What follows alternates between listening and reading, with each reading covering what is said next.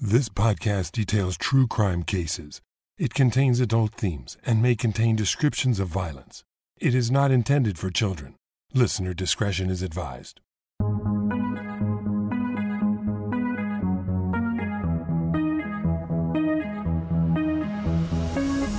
Thank you for joining me for episode number 220 of Once Upon a Crime. You who have been listeners of this podcast for a while know that Halloween is my favorite holiday. Part of the reason for this is because there's no pressure to give gifts, no fancy dinners that take you all day to prepare, 20 minutes to eat, and hours for cleanup, and you don't even have to invite your problematic relatives over. Nope, all that's required is to maybe purchase a bag of premium candy for trick-or-treaters and keep the porch light on. Even decorating your house or wearing a costume is optional, but of course, adds to the fun. To me, the best part of Halloween is the opportunity once a year to immerse ourselves in things that may be considered outside of the norm. It's a time when we're free to embrace the shadow side of ourselves and indulge in all that's dark and morbid, even if just for a little while. Unless, of course, you're a true crime podcaster. Well then, every day is Halloween. One way that we indulge in the dark and creepy at our house is by going full Griswold with our outdoor Halloween decorations. Last year, we added a 13-foot skeleton and special lighting. This year's additions include zombies, sound effects piped through outdoor speakers, and if you look in our front window, you'll see a number of really strange things going on inside. From dancing skeletons to the undead rapping on our windows, beckoning you inside. It's pretty cool. But even those of us who go a little over the top to entertain and or scare trick-or-treaters on All Hallows Eve, the decorations I'll describe in this episode were discovered to be a real-life horror show once it became clear that actual victims of violent crimes and tragedies were part of the display. I've titled this collection of true-life horror stories, Creepy AF Halloween Tales. You may want to listen with the lights on.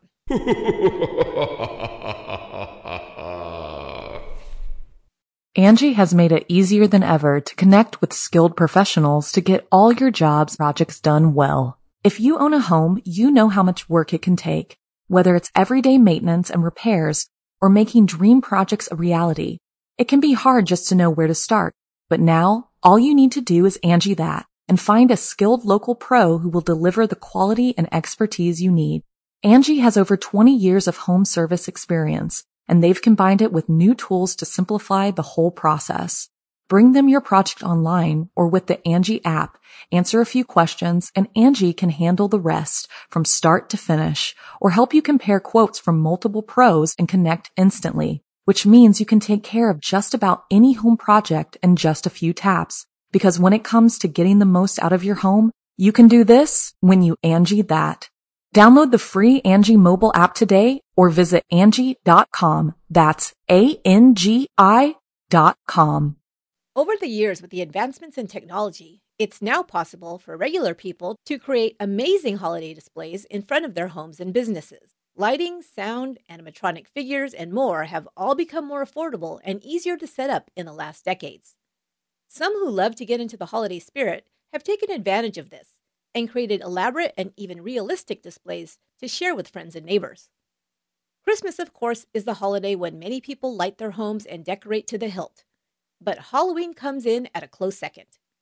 In years past, I've seen one person in my town create a full-scale replica of Alfred Hitchcock's The Birds movie scene in their front yard, complete with a bloody shattered phone booth with carcasses of crows and other fake birds smashed into its glass walls. It was truly awesome and very imaginative. And of course, there's no shortage of ghosts, witches, vampires, mummies, and zombies to be found decorating porches and lawns in October. Because these types of morbid decorations have become commonplace and more sophisticated, sometimes it can be hard to tell just what is real and what is fake. This, you may be surprised to learn, has led to some bizarre and tragic circumstances. These first two stories I'll detail for you are not based on crimes, but tragic events. The events of the first case unfolded one morning, 5 days before Halloween in 2005. In the town of Frederica, Delaware, as people made their way to work and school, some noticed what they assumed was a homemade Halloween display. Upon observing what appeared to be a life-size mannequin hanging high up in a tree, some may have thought it was overly morbid or even in bad taste, as it had been placed in a residential neighborhood and could clearly be seen by people driving past and walking down the street. The road was a busy one, so several people saw the hanging figure early in the morning of October 26th. But being so close to Fright Night, it was easy to dismiss what they observed as a dummy strung up in a tree simply to add to the macabre spirit of Halloween. But later that morning, perhaps when the sun had fully risen in the sky to reveal the figure more clearly, police began receiving reports of a body suspended from a tree. When officers arrived around 11 a.m., it was determined that it was not a Halloween prop that people had seen, but the body of a 42-year-old woman who had tragically decided to end her own life in a very public way. A noose made out of rope was thrown over a tree branch 15 feet in the air, where the poor woman had hung herself. It was determined that she had most likely died sometime overnight or in the early hours of the morning when she was discovered. State Police spokesman Jeff Oldham reported that the deceased lived a quarter mile from where her body was found. She was not named out of respect for her family's privacy. Although such a shocking event seems almost unthinkable, it was repeated a few short years later when another body was mistaken for a Halloween display. But the horrible truth would not be discovered quite as quickly the second time.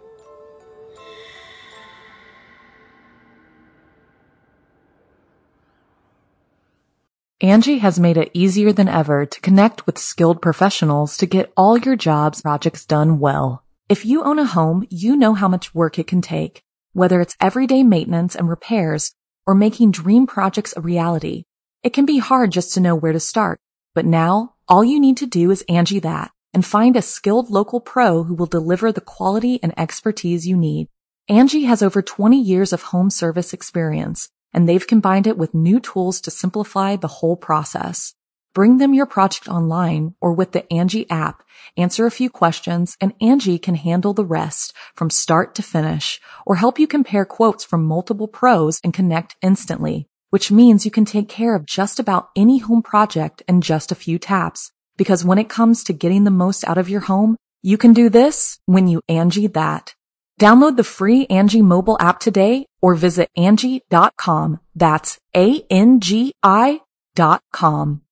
In Marina del Rey, California in 2009, a body seen slumped over a chair on an apartment's balcony appeared fake to the many residents who happened to see it. Or perhaps because actually observing a dead body out in the open seems so unlikely to us that we automatically dismiss the notion out of hand. That is perhaps what occurred over 1 week in October, when dozens of residents living in a 3-story apartment building saw the body of their neighbor, 75-year-old Mustafa Mahmoud Zayed. His body remained lying across patio furniture on his balcony for 5 days as residents came and went from the building. He had been shot once through the eye. The Los Angeles County Sheriff's Department reported that Mr. Zayed lived on the 3rd floor of the 800-unit complex located on the 13900 block of Bora Bora Way. The body had first been observed on October 10th, but not reported until an acquaintance of the deceased showed up at Mr. Zayed's apartment and found the decomposing body. A week later, after an autopsy was conducted, the county coroner determined the cause of death to be suicide. A suicide note was also found at the scene, officials reported. It was further determined that Mr. Zayed had probably died sometime on the Sunday of the previous week. A few neighbors who were interviewed by police recalled hearing a popping sound on Sunday. Mr. Zayed's body was in plain view from the street, but a number of factors may have contributed to the length of time it took to make the discovery. The layout of the apartment building was such that the body was partially obscured by the balcony's railing. In addition, it had been a cold and rainy week, and many of the over 1,000 tenants in the building had remained mostly indoors. Those who had seen the body said they didn't think to call police because they couldn't imagine what they were seeing was an actual dead human being. One resident of the building, Austin Raichbrook, said, "He looked fake. It looked like somebody had thrown a dummy over the back of a chair." Another resident who heard about the body, but had not seen it, commented that the whole ordeal was, quote, a little creepy. The deceased, Mustafa Mahmoud Zayed, was an accomplished structural engineer who was called brilliant by those who knew him. He had worked on large-scale projects, including high-rise buildings in downtown Los Angeles. His friends said he was well-liked, a gentleman, and a trustworthy and reliable friend. Originally from Egypt, Zayed was highly educated and a lover of the opera, the theater, classical music, and spoke multiple languages. Dr. Jim Moore, a friend of Zayed, said the engineer had traveled around the globe and loved to tell stories about his adventures. He was a swell fellow all around, Moore said. You could sit with him easily and listen to his stories all night long. He was just a wonderful man. Others expressed shock and disbelief that Zayed had ended his own life. It's totally outside of his character as far as we knew, said a woman named Patricia, who called Zayed a dear friend. If you or someone you know is struggling with thoughts of suicide, you can access help in the U.S. 24 hours a day by calling the National Suicide Prevention Lifeline at 1-800-273-TALK. That's 1-800-273-8255.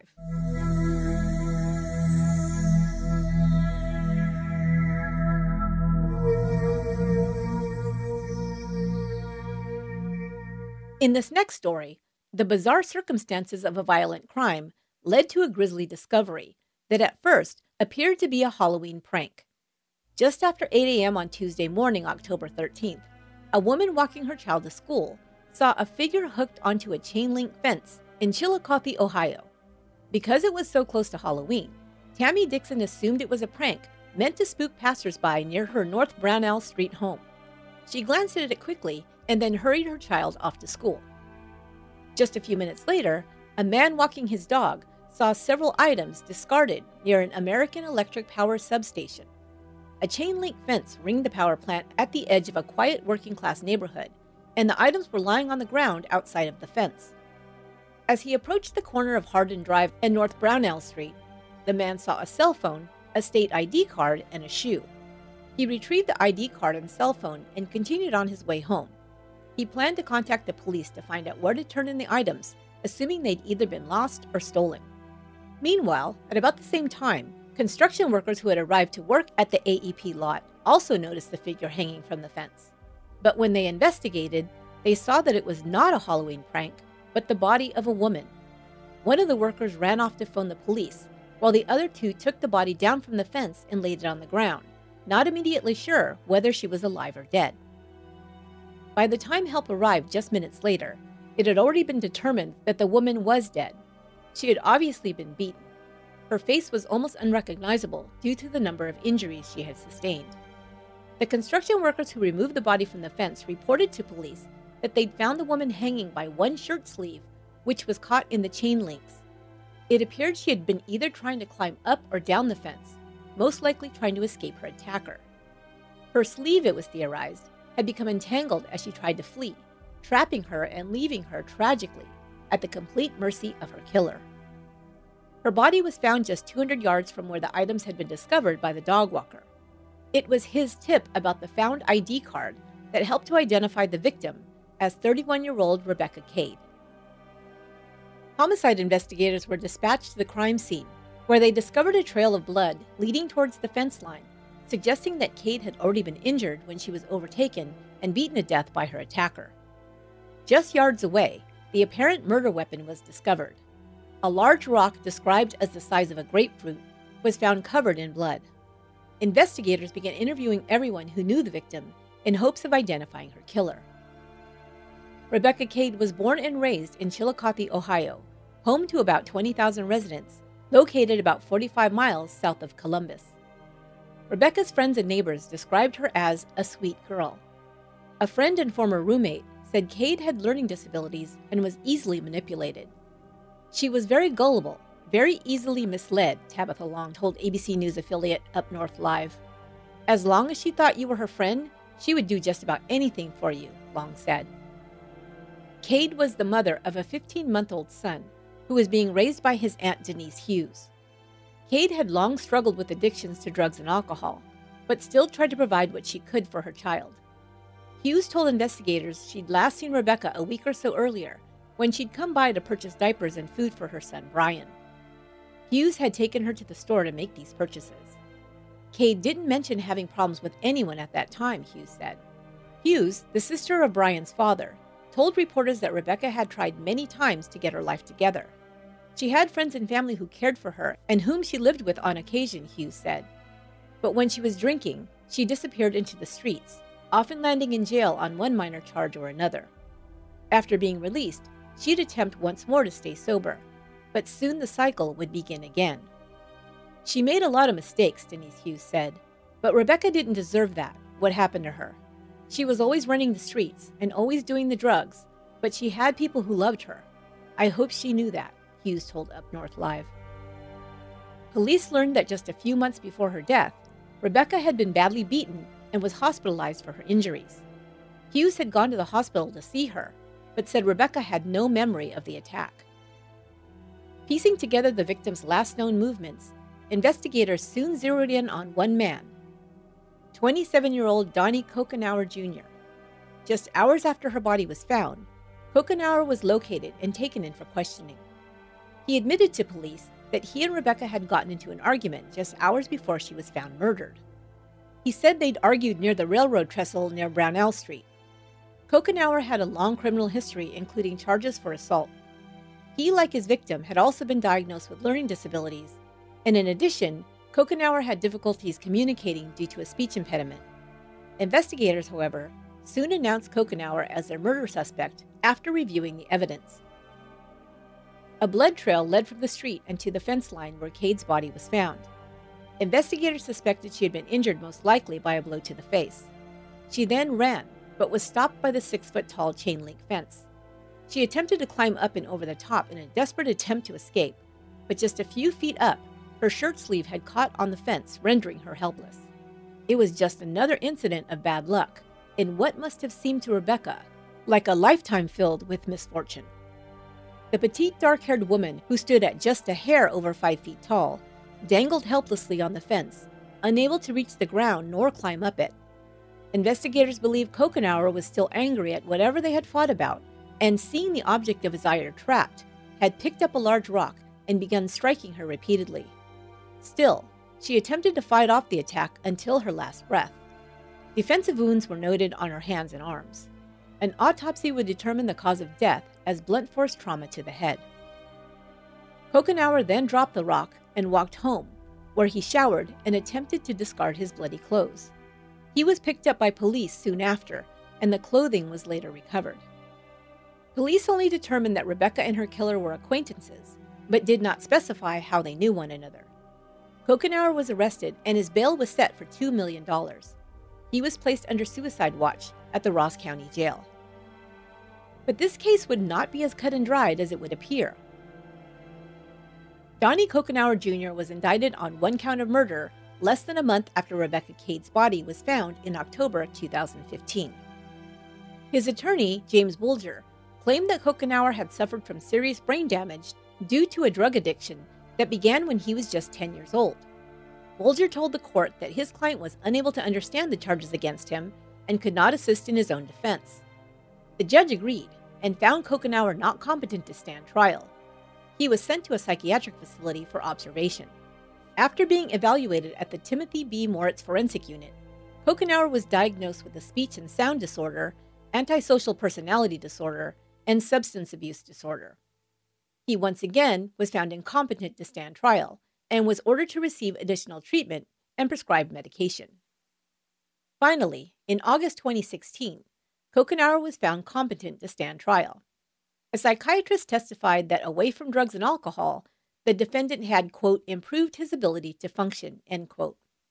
He also testified that Kokenauer now understood the charges he was facing and the seriousness of the crime he was accused of. Other details of the crime were revealed when the trial finally began in April 2017. The extent of Rebecca Cade's injuries were detailed for the jury. In addition to being beaten with a rock, she had also been stabbed in the face, neck, and head. The defendant took the stand and admitted he'd had sex with Rebecca the night before she died. He also admitted that they had argued. Kokenauer claimed Rebecca had bit him during this argument and he'd retaliated by hitting her. But that was the extent of it, he claimed. The prosecution called Kokenauer's sister, Lisa Frost, as a witness. She testified that her brother had shown up at her home that evening in muddy clothes, covered in blood. He'd said that he'd fought with Rebecca and, quote, thought he might have killed her, end quote. His sister allowed him to take a shower while she bagged his bloody clothing, which was later discarded in a dumpster. She also admitted on the stand that she'd initially lied to the police when first questioned. Lisa Frost would later be indicted for tampering with evidence and would eventually recant her statement, saying she was on drugs at the time she made it. She would change her story to say that her brother had only told her that he'd, quote, been jumped that night. The prosecution's case presented evidence that blood found on the recovered clothing was analyzed by the crime lab and matched to Rebecca Cade. But the defense was able to cast enough doubt about the night in question and witnesses' recollections. In their version of events of the night in question, a, quote, rowdy bonfire had taken place, not far from the crime scene. Several people had been in attendance, including some people, the defense claimed, who'd been on bad terms with the victim. One by one, prosecution witnesses were portrayed as unreliable. Most had been under the influence of alcohol or drugs, which may have impaired their memory, the defense stated. One witness claimed to have seen a woman follow Cade into an alley and attack her. Still another person called to testify said she'd witnessed Cade get into a car with 3 unidentified people that night. The jury deliberated for 2 days before sending word to the judge that they were deadlocked. The judge asked them to continue deliberations after lunch. They did so, and that evening they announced they'd reached a verdict. Kokenauer was acquitted of the murder charge, for which he could have served 15 years to life if found guilty. Rebecca's parents, Mike and Cindy Cade, sat in stunned silence as the not guilty verdict was read. Only 4 months after Donnie Kokenauer Jr. was acquitted of the murder of Rebecca Cade, he was back behind bars, this time for an assault charge. According to court records, on August 28, 2017, Kokenauer punched a 58-year-old man in the face who had interrupted an argument he was having with a female neighbor. Kokenauer was convicted of assault and sentenced to 30 days in jail. Before beginning his sentence and still out on bail, Kokenauer was charged with aggravated robbery after charging at a stranger, punching him twice in the eye, and then stealing his cell phone. The victim claimed that Kokenauer had also swung a knife at him and made threats. In September 2017, 6 more charges were filed against Donnie Kokenauer, including theft and vehicular trespass. He was held on $15,000 bail. The last information I was able to find regarding this menace to society was a line item in a police blotter from April 27th of just last year, 2020. Donnie Kokenauer Jr. was cited on charges of trespassing and indecent exposure. It does not appear that he served any jail time for this charge.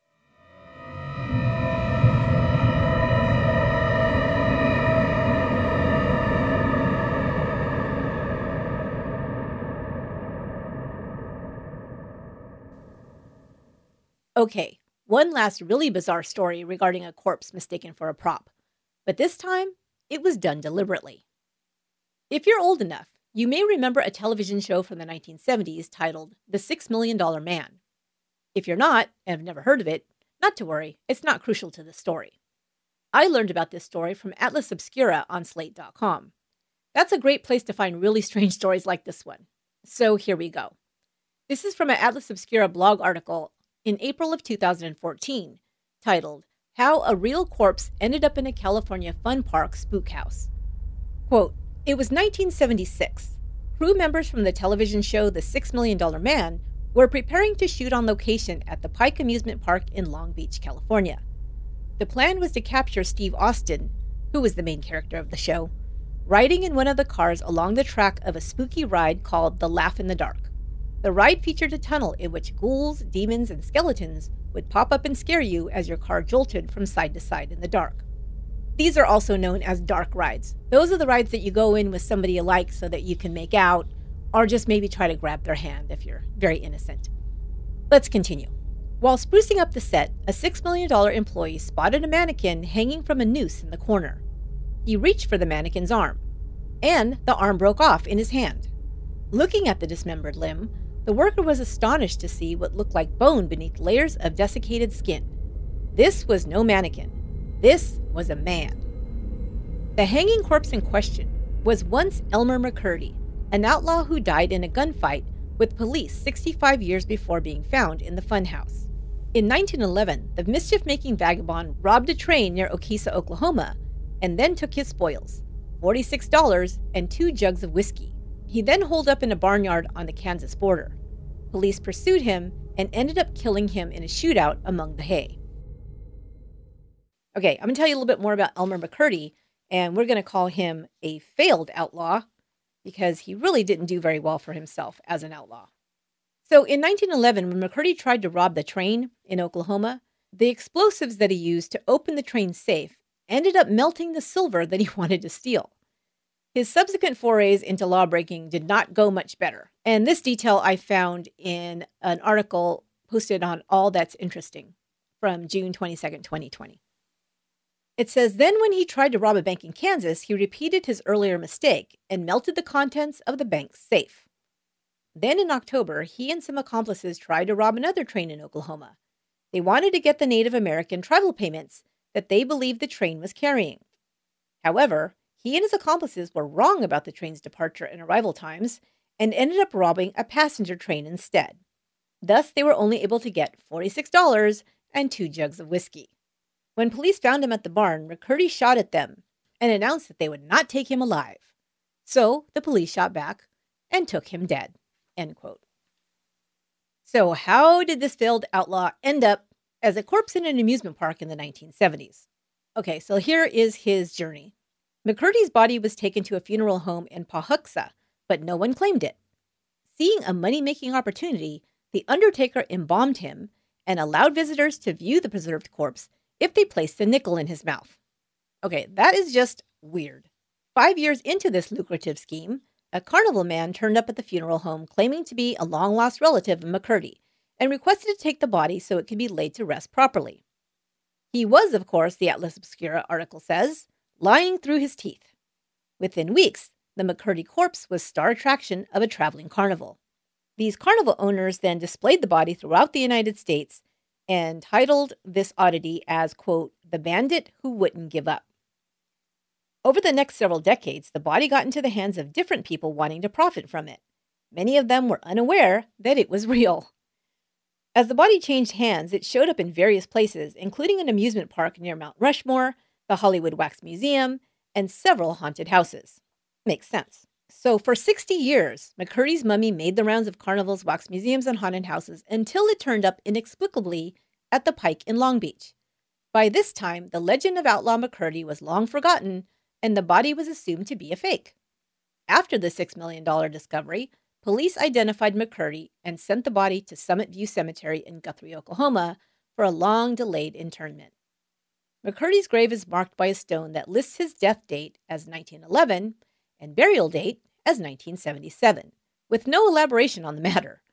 A thick layer of concrete atop the casket ensures that the corpse won't go walkabout again. A very helpful note here at the bottom of the Atlas Obscura article. It says, for more on Elmer McCurdy and the full rundown of his travels, pre- and post-mortem, check out Mark Svenhold's book, Elmer McCurdy, The Life and Afterlife of an American Outlaw. That's very interesting. That is so weird, though. So I read that to you because I just wanted to end this Halloween episode on a bit of a lighter note, although it's still kind of a creepy story.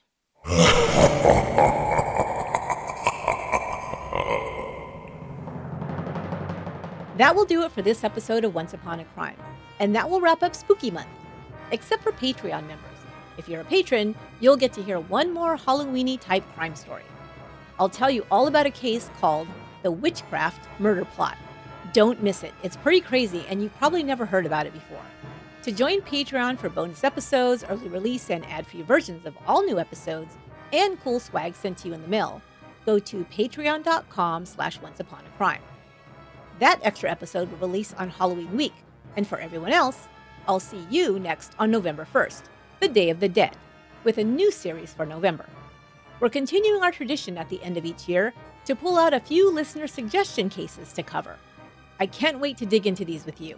Make sure to subscribe or follow the podcast on your favorite podcast app so you don't miss it. And don't forget to follow us on TikTok. I'll be sharing a video of my over-the-top Halloween display, so you'll want to check that out. I might also give you a peek at my Halloween costume. Hey, I'll show you mine if you show me yours. I'll be posting a Show Us Your Costumes link on the Facebook page. Get links to all our social media in one place, our website, truecrimepodcast.com. Once Upon a Crime is written, produced, and edited by me, Esther Ludlow. Research, production assistance, and audio editing for this episode was courtesy of Lorena Garcia. Until next time, be good to one another and stay spooky.